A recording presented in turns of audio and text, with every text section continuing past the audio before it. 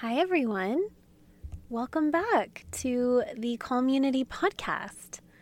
I'm your host, Timber Zaccardi, and I'm so thrilled that you've made your way here.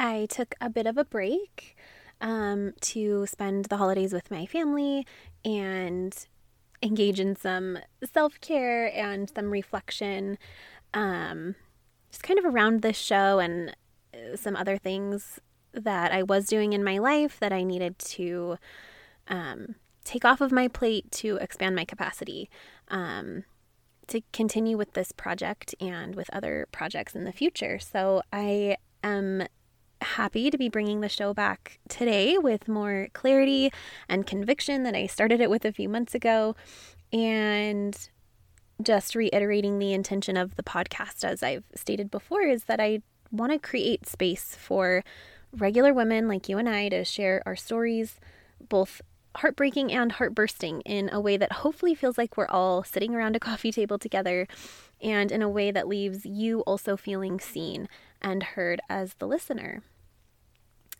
I really believe that the more personal that we get, the more universal that we get. And I'm excited to share more stories from more amazing women with you. I'm also flying solo more than I had initially planned. So this is a little bit of an experiment in self-trust as well, and just trusting that I can carry the solo episodes when I need to and when I have something to say. And I'm hoping these will also inspire some thought and reflection on your part, and we could have conversations around some of the themes and ideas and topics that I want to talk about. We could do that over on Instagram. You can find me there at Timber Zaccardi. I may change my Instagram handle at some point in the future to more clearly reflect this podcast, but for now I'm over there at Timber Zaccardi, and I would love to connect with you there if I haven't already. So today it's just you and me. And I want to remind you, or tell you if you're new to the show, that Calmunity is about connection, empathy, joy, and justice. We don't do bypassing here. We believe in nuance and the power of and.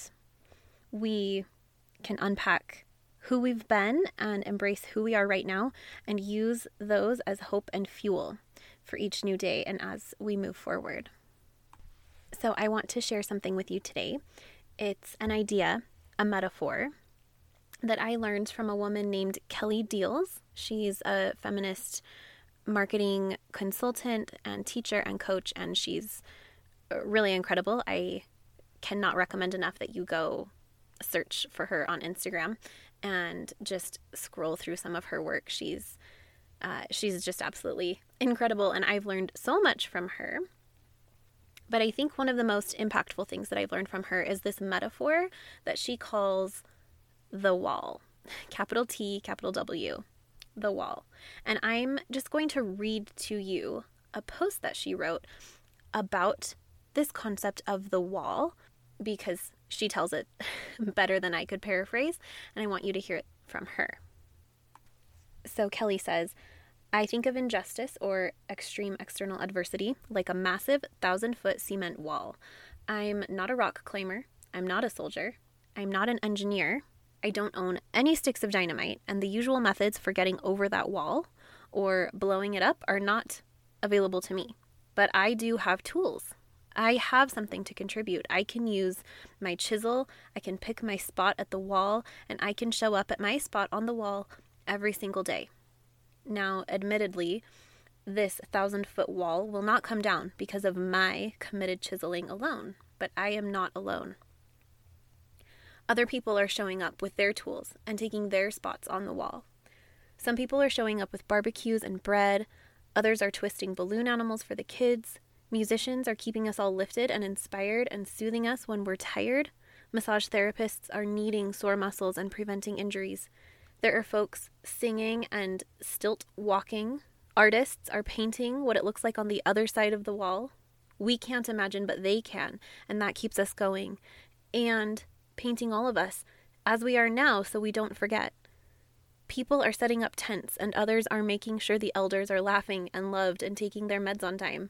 The accountants are making sure we've got coins in the coffers to pay for our supplies. Someone's coordinating deliveries and logistics and making sure we have toilet paper. In culture-making moments like these, and always, we can decide to show up for each other with our talents and our gifts and our acts of service. That's how we get to the other side. That's how we decide what happens in the world remade on the other side. Writing, painting, baking, healing, teaching, listening, truth-telling, organizing, engineering, caretaking, rocking the phone tree, dreaming, delivering, we all have tools.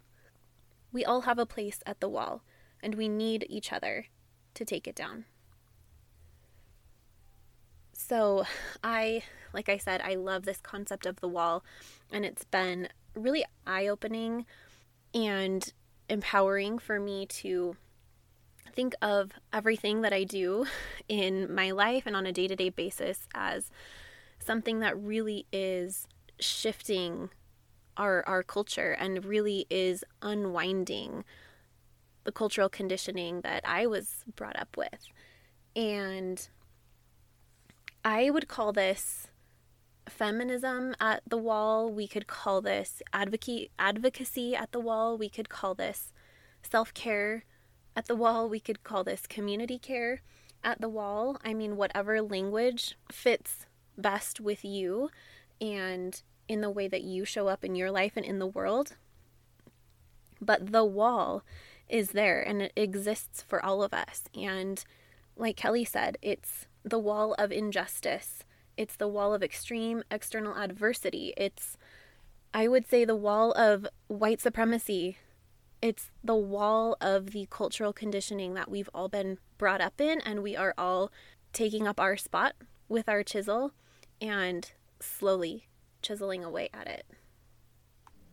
I think there's also a lot to unpack just within that metaphor itself, also as we think about our lives and what our lives are asking of us and requiring of us, and something that I am really acutely aware of these days, and I try to talk through with the women in my life, is recognizing that a lot of times we have these roles in our lives that maybe we didn't sign up for or we didn't ask for, or we feel obligated to do one thing but totally called to do something else. And there's just a lot to unpack around our cultural conditioning, and especially in this age of Instagram and influencer culture and, you know, running online businesses and